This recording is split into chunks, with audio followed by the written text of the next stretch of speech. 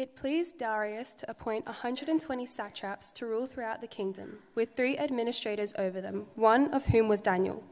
The satraps were made accountable to them so that the king might not suffer loss.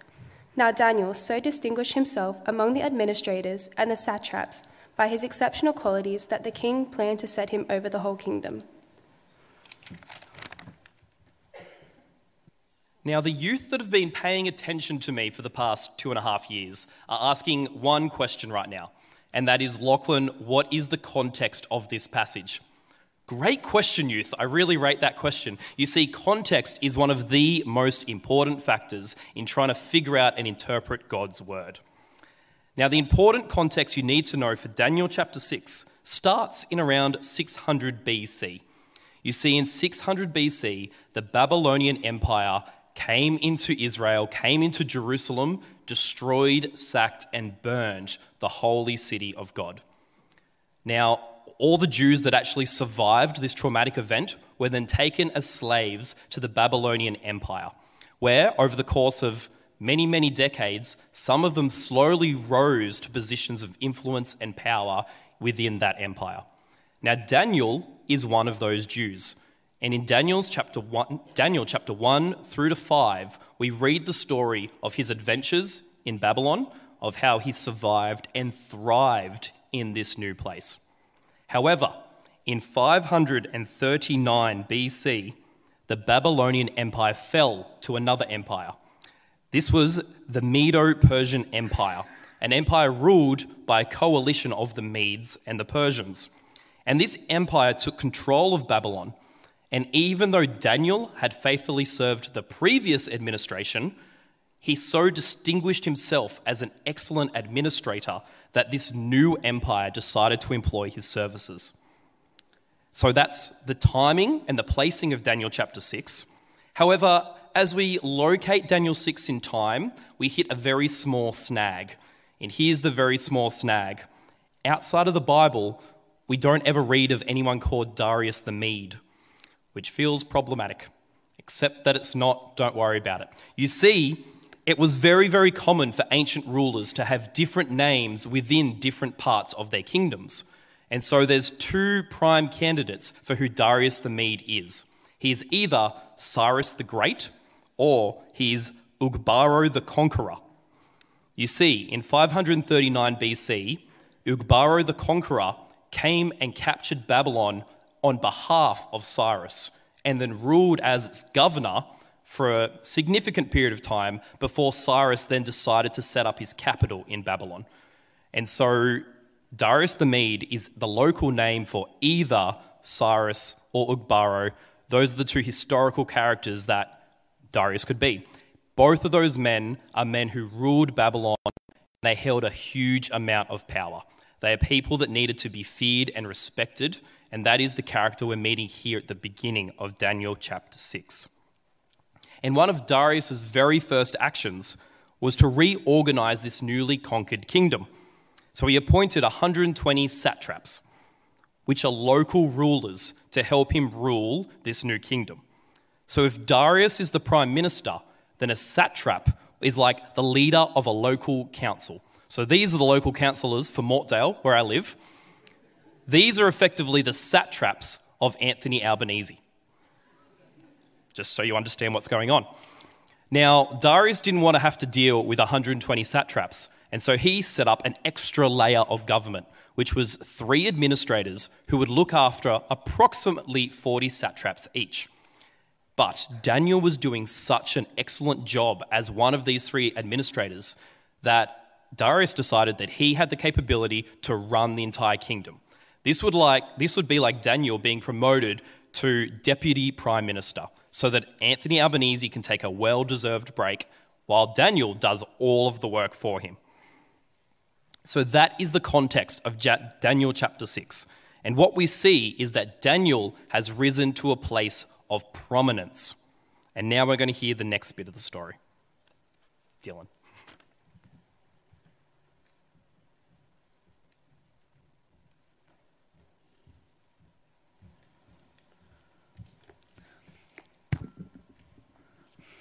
At this, The administrators and the satraps tried to find grounds for the charges against Daniel in his conduct of government affairs, but they were unable to do so.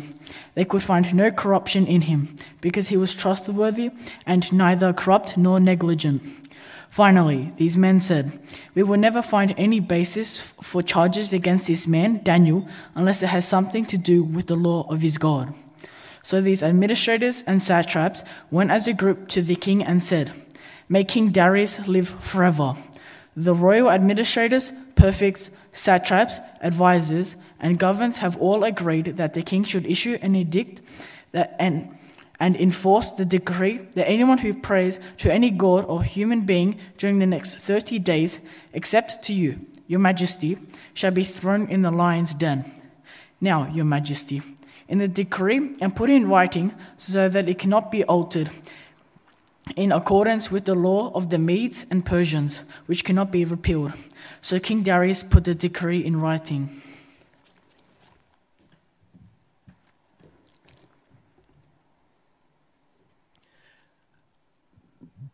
So as Daniel distinguished himself as an excellent administrator, all the other administrators and all the other satraps wanted to stop his rise to power so that they could have the power instead.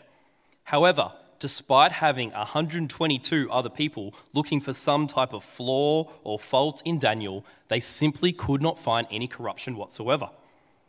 This is what makes Daniel stand out from the crowd. This is what makes him excel amongst his peers, because he did not abuse his position of power for personal gain. His opponents were hoping to find a big scandal hiding just under the surface.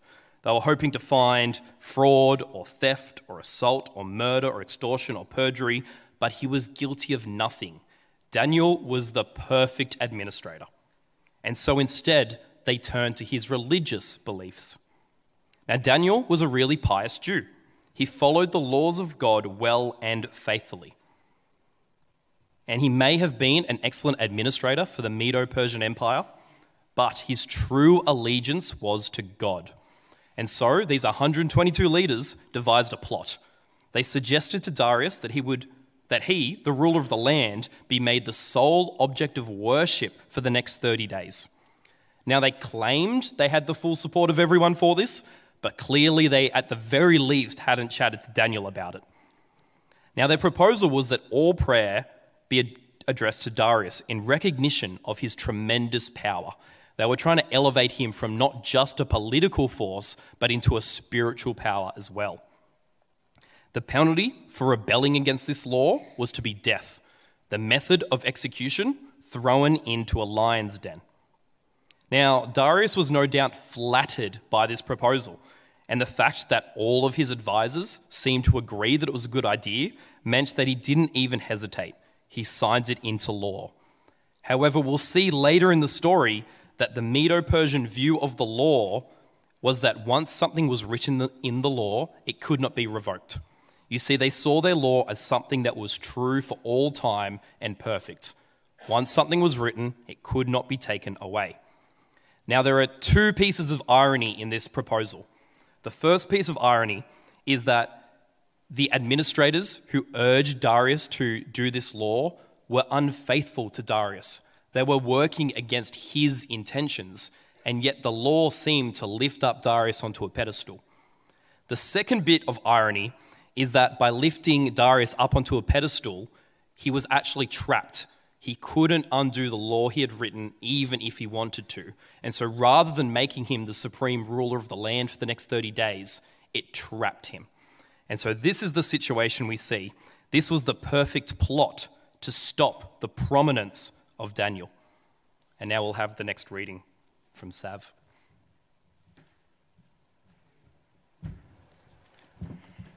Now when Daniel learned that the decree had been published, he went home to his upstairs room where the windows opened towards Jerusalem. 3 times a day he got down on his knees and prayed, giving thanks to God just as he had done before. Then these men went as a group and found Daniel praying and asking God for help.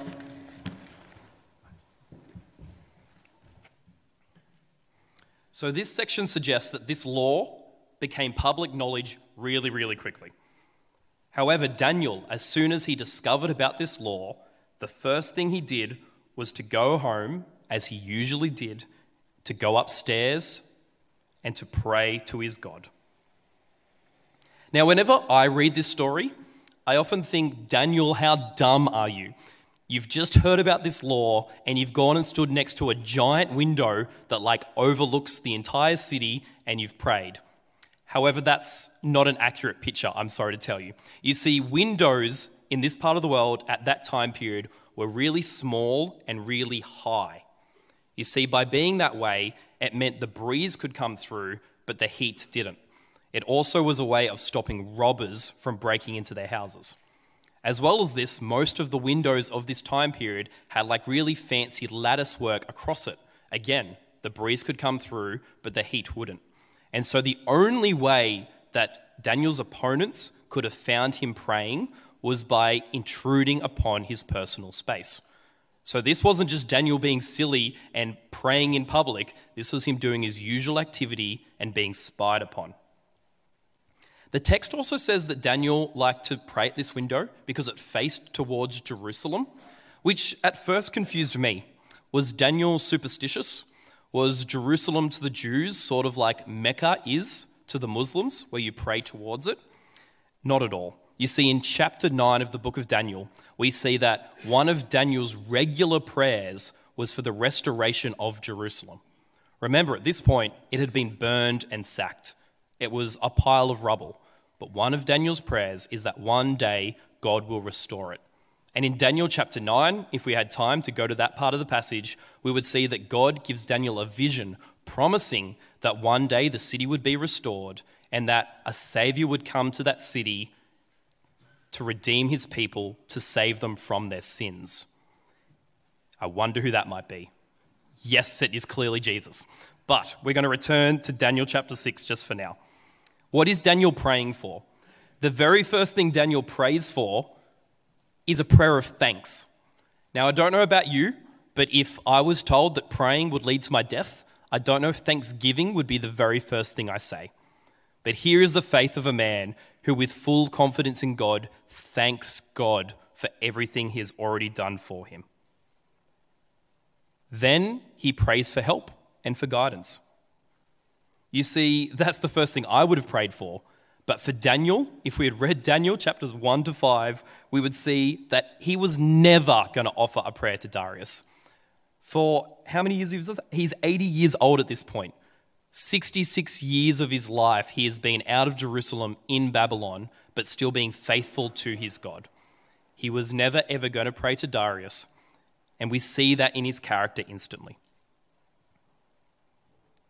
So he prays for help, and he would need that help because his opponents, by intruding in his personal space, found him praying against the plot that was started because of his prominence. And now we're going to read the next bit of the story.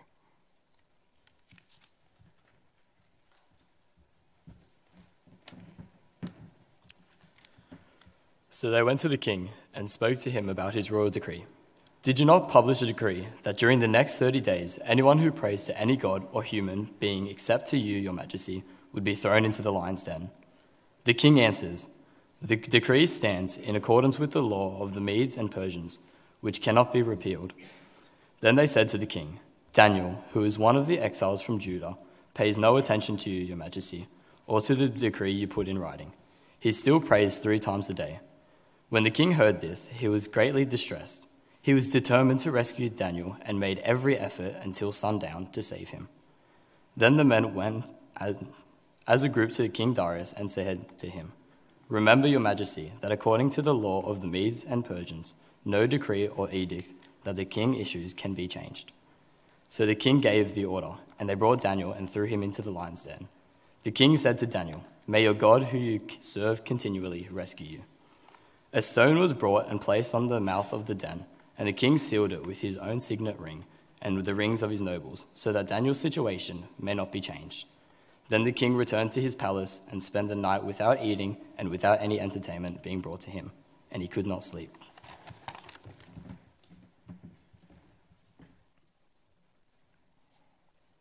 So Daniel's opponents go straight to the king. They go straight to Darius, and they accuse Daniel of breaking the law. Now, upon hearing this, Darius is actually greatly distressed. Daniel was his right-hand man, but he had broken this new law. And, as was the Medo-Persian custom, this law cannot be repealed. So the king spent until sundown trying to figure out a legal way around this situation, but he was unable to. And so Daniel was thrown into the lion's den as punishment for breaking this law. Now, as Daniel was thrown in to what seemed to be certain death, Darius says, "May your God, who you serve, continually rescue you." We see here that Darius knew Daniel's devotion to God, and also that Darius desired Daniel to be saved. However, so that Daniel could not escape from the lion's den, a stone was placed over the mouth of the den, which was then sealed with a royal seal. This seal would have been a piece of clay that Darius then would have stuck his ring into with the royal seal on it to inform all that passed that should they remove that stone, should that seal be broken, then they too would suffer the consequences. Then he spends an incredibly long, sleepless night worrying about the fate of Daniel. What a cliffhanger for us as an audience. Hopefully this is the value of reading this story in small bits. What is going to happen to Daniel, who has just been prosecuted for praying against the plot that was started because of his prominence? Let's find out.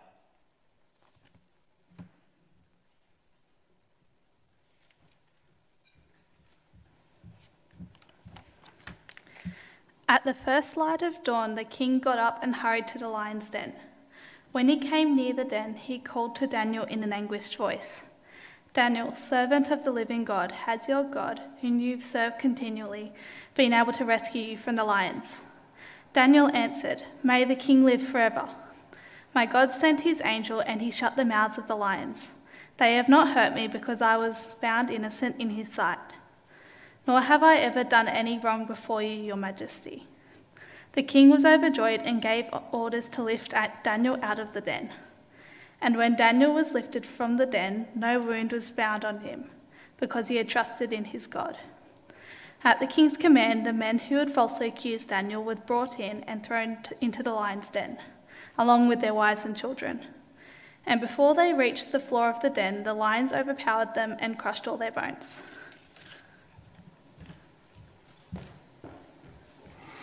It is now dawn.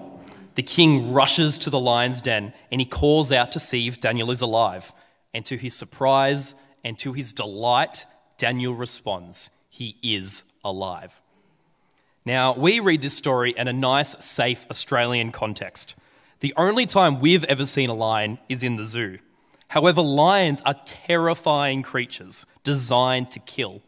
Those fangs up there, they're designed to shred through skin, muscle, and bone and sever the spinal cord. A male lion can weigh up to 200 kilograms, so that when it jumps on its prey, it crushes them.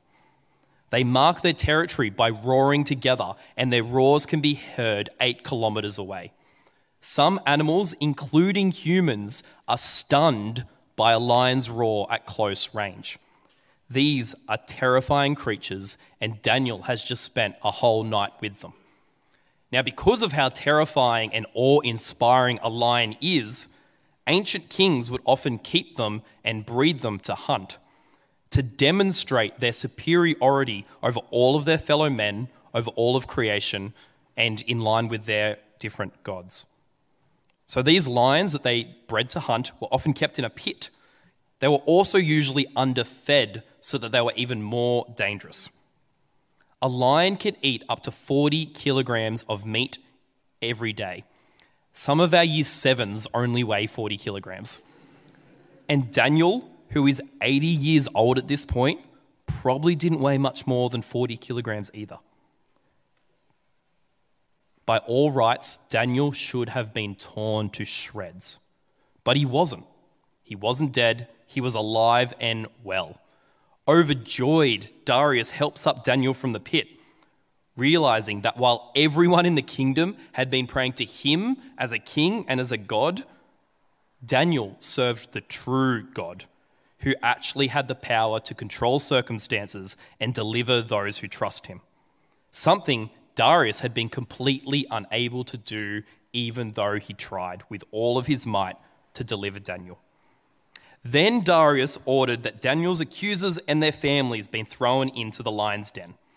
Now, the text doesn't say whether God thinks this is an act of justice or whether God thinks this is right, but Darius obviously thinks that this is an act of justice, and he throws in these deceivers, these people who conspired against his right-hand man, Daniel. And as proof that these lions weren't just a particularly friendly bunch of lions, or that someone had snuck in the previous day and fed them so they weren't hungry for Daniel, they tear Daniel's accusers to shreds. But I don't want to end on that negative note. I want to end with joy, because Daniel has been preserved after his prosecution for praying against the plot that was started because of his prominence. Let's finish the story.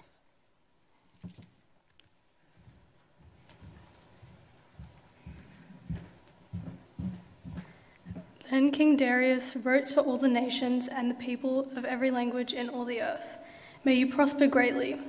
I issue a decree that in every part of my kingdom people must fear and reverence the God of Daniel, for he is the living God and he endures forever. His kingdom will not be destroyed, his dominion will never end. He rescues and he saves, he performs signs and wonders in the heavens and on earth. He has rescued Daniel from the power of the lions." So Daniel prospered during the reign of Darius and the reign of Cyrus the Persian.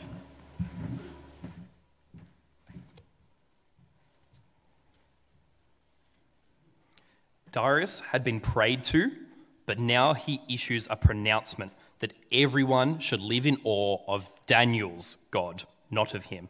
This is an amazing turnaround on Darius's part. He was a pagan elevating a Jewish God to enormous heights. Darius says that Daniel's God is alive, unlike the dead gods of the Medes and the Persians. He says that Daniel's God is eternal, that his kingdom is indestructible, that he intervenes in people's affairs, and he delivers those who trust in him, that he works by miraculous power to perform his will, including this miraculous delivery of Daniel.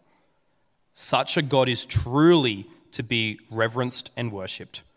So, in spite of the opposition of the satraps and the administrators, Daniel was honoured and thrived during the reign of Darius. Now, to loop us way back to our previous conversation about who Darius actually is, that final sentence can be either translated as Daniel prospered during the reign of Darius, who is also known as Cyrus the Persian, or it could be translated as during the reign of Darius and then the reign of Cyrus the Persian. Because after Ugbaru's death, Cyrus sets up shop in Babylon as its key ruler. And so once again, Darius can be either people. Just thought I'd clear that up. But we have finished the story of Daniel 6, which is that a pronouncement is made because Daniel has been preserved after his prosecution for praying against the plot that was started because of his prominence. Now, this story of God at work happened more than 2.5 millennia ago. So what are we in the 21st century meant to learn from it? Well, hopefully Mez is back in the room by now. Is he? Yeah, there he is. Well done. I want you in particular to pay attention to this bit, because you've just stood before this church family and said that you love the Lord Jesus and want to follow him all the days of your life. Here are some ways that I think you, but hopefully all of us as well, can continue to do that from Daniel chapter 6. The first lesson that we learn from Daniel chapter 6 is that God is in control. You see, to Darius's astonishment and relief, God intervened to preserve Daniel. Daniel was shielded by the power of God, not from danger, but within danger. It was God who was in control. When I was at Bible college, I had a lecturer who told me that every chapter of the book of Daniel has the same main message, which is that God is in control. So even when everything feels out of control, this passage wants us to know that God is in control. Now, this is emphasized by Darius' decree at the end of the chapter, where he declares that the God of Daniel is a God who saves. He also emphasizes that this God is alive, his kingdom will go on forever, outlasting Babylon, outlasting Persia, outlasting Greece, outlasting Rome, outlasting America, outlasting China, outlasting Russia, outlasting Australia, outlasting every single kingdom or nation that there ever was or will be. No matter what time or place you live in or will live in, God is in control.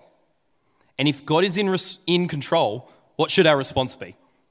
It should be the same as Daniel, who after hearing about this brand new law that was going to end him being dead, what does he do? He goes and prays. He prays in thanks for all that God has already done, and he prays for assistance in the time coming. Prayer unleashes the power of God to do his will. The Apostle Paul tells us this about prayer.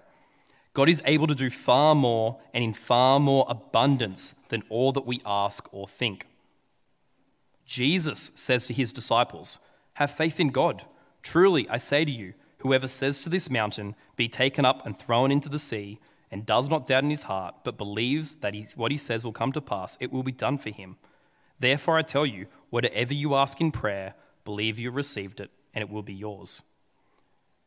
Now you see, whenever we pray, God listens, and as the one in control of everything, he also acts. And to be honest with you, as you go through life, there will be a bunch of situations where all you can do is pray. In 1940, Vincent and Margaret Crossett were missionaries in mainland China. They struggled against poverty and paganism in a remote village in order to tell others about Jesus. The work was slow and difficult, but after much sacrifice, a small church was established. The church was no larger than one of our small pod groups at youth. But just as this happened, the communist takeover of China forced all missionaries to leave China. The Crossetts obviously hated to leave. Their little community of believers hardly seemed ready to face what was about to come. How could this little church survive? From the world's perspective, there was nothing that the Crossetts could do. But they saw through the eyes of faith that their God was faithful to those who honour him, so they continued to do their duty. Even though the missionaries were chased out, their prayers were not. For nearly 40 years, the Crossetts prayed with their window open towards China. They dutifully prayed in faith that God would preserve his church. The Crossetts heard nothing of this Chinese church for 40 years, but still they faithfully prayed for God to be victorious in the church they had left behind. Finally, when the walls of China came down, as the political climate changed and people were allowed back in, the Crossetts returned to the village where they had left this tiny, struggling group of believers.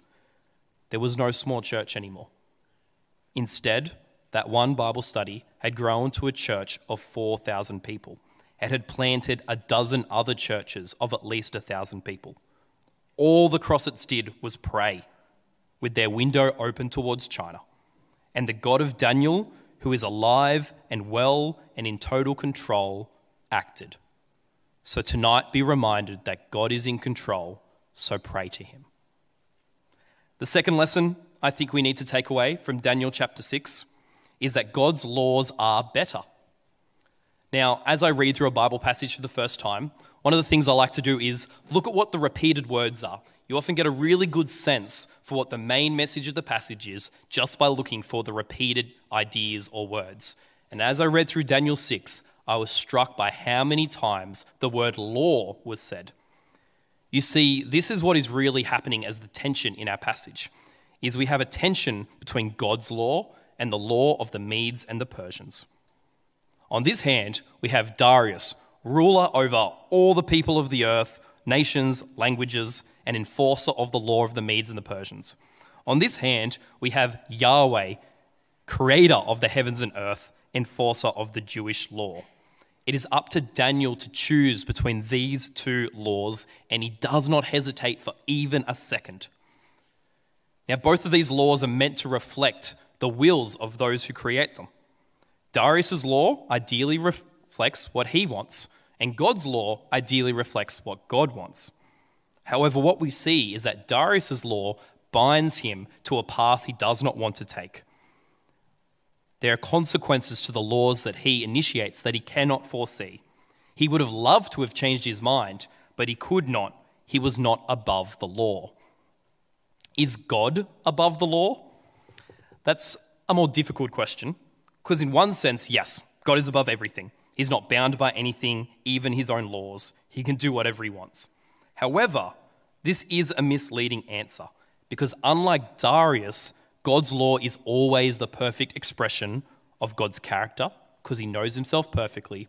It's also the perfect expression of his will, because he perfectly knows the consequences of his actions and pronouncements. This is why Psalm 19 can declare this about God's law. The law of the Lord is perfect, refreshing the soul. The statutes of the Lord are trustworthy, making wise the simple. The precepts of the Lord are right, giving joy to the heart. The commands of the law are radiant, giving light to the eyes. The fear of the Lord is pure, enduring forever. The decrees of the Lord are firm, and all of them righteous. They are more precious than gold, than much pure gold. They are sweeter than honey from the honeycomb. By them your servant is warned. In keeping them there is great reward. The way of God is better. The way of Jesus is better. The way that those laws, their ways or laws, may not always be our preference, but they are life-giving laws to us and those around us. But how do we, as people who try to follow Jesus well, respond to his laws? Well, as I said, it's Old Testament term at youth, and so I just thought I would compare myself to the 10 Commandments. I create idols of things. I know that I put other things above God in the way that I act. I know that I work either too hard and don't take the rest commanded in the 10 Commandments, or I'm too lazy and take way too much rest. I know I don't always honour my parents. And while I have never committed murder or adultery, I have definitely been full of anger and lust. I haven't stolen anything for a while, yay Lachlan, but I've definitely lied and coveted what others have. There is a lot to fix in my life. There's a lot of ways I'm not living by God's laws, which we've just seen is superior to every other way of living. I suspect everyone here is in a similar boat. Tonight, I would challenge you to pick one way that you are not living up to God's laws and figure out a way to put that into practice in your life.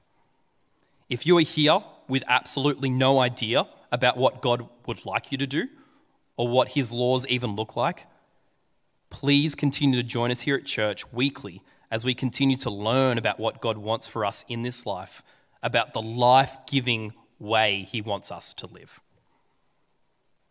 The third lesson from Daniel 3, we're almost there. It's a 3-point sermon, I promise. Here's the third point. Following God involves a cost, except I wanted to keep the L theme going. So following God involves a loss. While Daniel doesn't say anything in this story, as he's thrown to the lions, we can imagine him uttering these words from chapter 3. The God I serve is able to save me, and he will rescue me from your hand, O king. But even if he does not, I want you to know, O king, that I will not stop praying to my God. Daniel was prepared to pay any cost to follow God. Now, preaching the cost of discipleship is not something I regularly do. My usual style is get people over the line and then let them know that, oh, by the way, God wants you to change some things in your life. But that is not the way that Jesus preached. You see, Jesus made it clear the sacrifices that must be involved in order to follow him. And many turned away because of these sacrifices Jesus asked of them. In Luke 14, Jesus says, "Whoever does not carry their cross and follow me cannot be my disciple." Mez has made a commitment tonight to follow Jesus and to carry that cross, along with whatever cost or loss that may include. Like the society Daniel lived in, following God may at some point incur a big loss for Mez in this life. But he has stood here tonight and said he will pay any cost because he knows what Jesus has paid for him. We read from Romans 6 earlier in the service, and I want to read it again for us. Don't you know that all of us who are baptized in Christ Jesus were baptized into his death? We therefore were buried with him through baptism into death, in order that, just as Christ was raised from the dead through the glory of the Father, we too may live a new life. For if we've been united with him in death like his, we will certainly also be united with him in a resurrection like his. For we know that our old self was crucified with him, so that the body, ruled by sin, might be done away with, that we should no longer be slaves to sin, because anyone who has died has been set free from sin. In Jesus, the cost of sin has been paid for. The consequences of death has been paid. As we baptized Mez, we symbolized him uniting with Christ in death under the water and in resurrection new life as he came out of the water. Jesus paid it all, and now Mez has died to his old sinful ways. He'll mess that up on occasions, I'm sure, as we all do. But the cost of discipleship he now pays is one that must sacrifice his own way. That is the biggest cost, is that we must now sacrifice the things that we desire, sacrifice the ways we want to live, and instead live the way that Jesus wants us to live. Continuing in Romans 6, we see this so clearly. If we died with Christ, we believe that we also will live with him, for we know that since Christ was raised from the dead, he cannot die again. Death no longer has mastery over him. The death he died to sin once for all, but the life he lives to God. In the same way, count yourselves dead to sin, but alive to God in Christ Jesus. Therefore, do not let any sin reign in your mortal body, so that you obey its evil desires. Do not offer any part of yourself to sin as an instrument of wickedness, but rather offer yourselves to God as those who have been brought from death to life, and offer every part of yourself to him as an instrument of righteousness. For sin shall no longer be your master, because you're no longer under the law, but under grace. This is the calling that all of us have as Christians. But sometimes paying this cost requires courage. Where did Daniel get his courage to pay this cost? His courage came from his faith in the living God. And we have an even stronger basis for our faith than Daniel had. Why?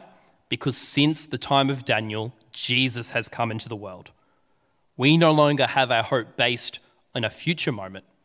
We have our hope based on a past event, the death and resurrection of Jesus. We don't look forward to the coming of God's Messiah. I mean, we are keen for his second coming, but we primarily look back to the cross. But should we even follow Daniel's example? Well, we know that Jesus' closest followers, his closest friends, the apostles, we know that they did follow his example. In Acts chapter 5, Peter and John have been imprisoned for preaching the gospel. And upon their release, what do they do immediately? They go and preach the gospel again. The authorities come before them again and tell them to stop.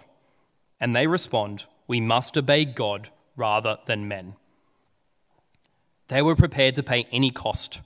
It is my prayer that all of us tonight would be prepared to pay the cost of discipleship, because Jesus has paid far, far more.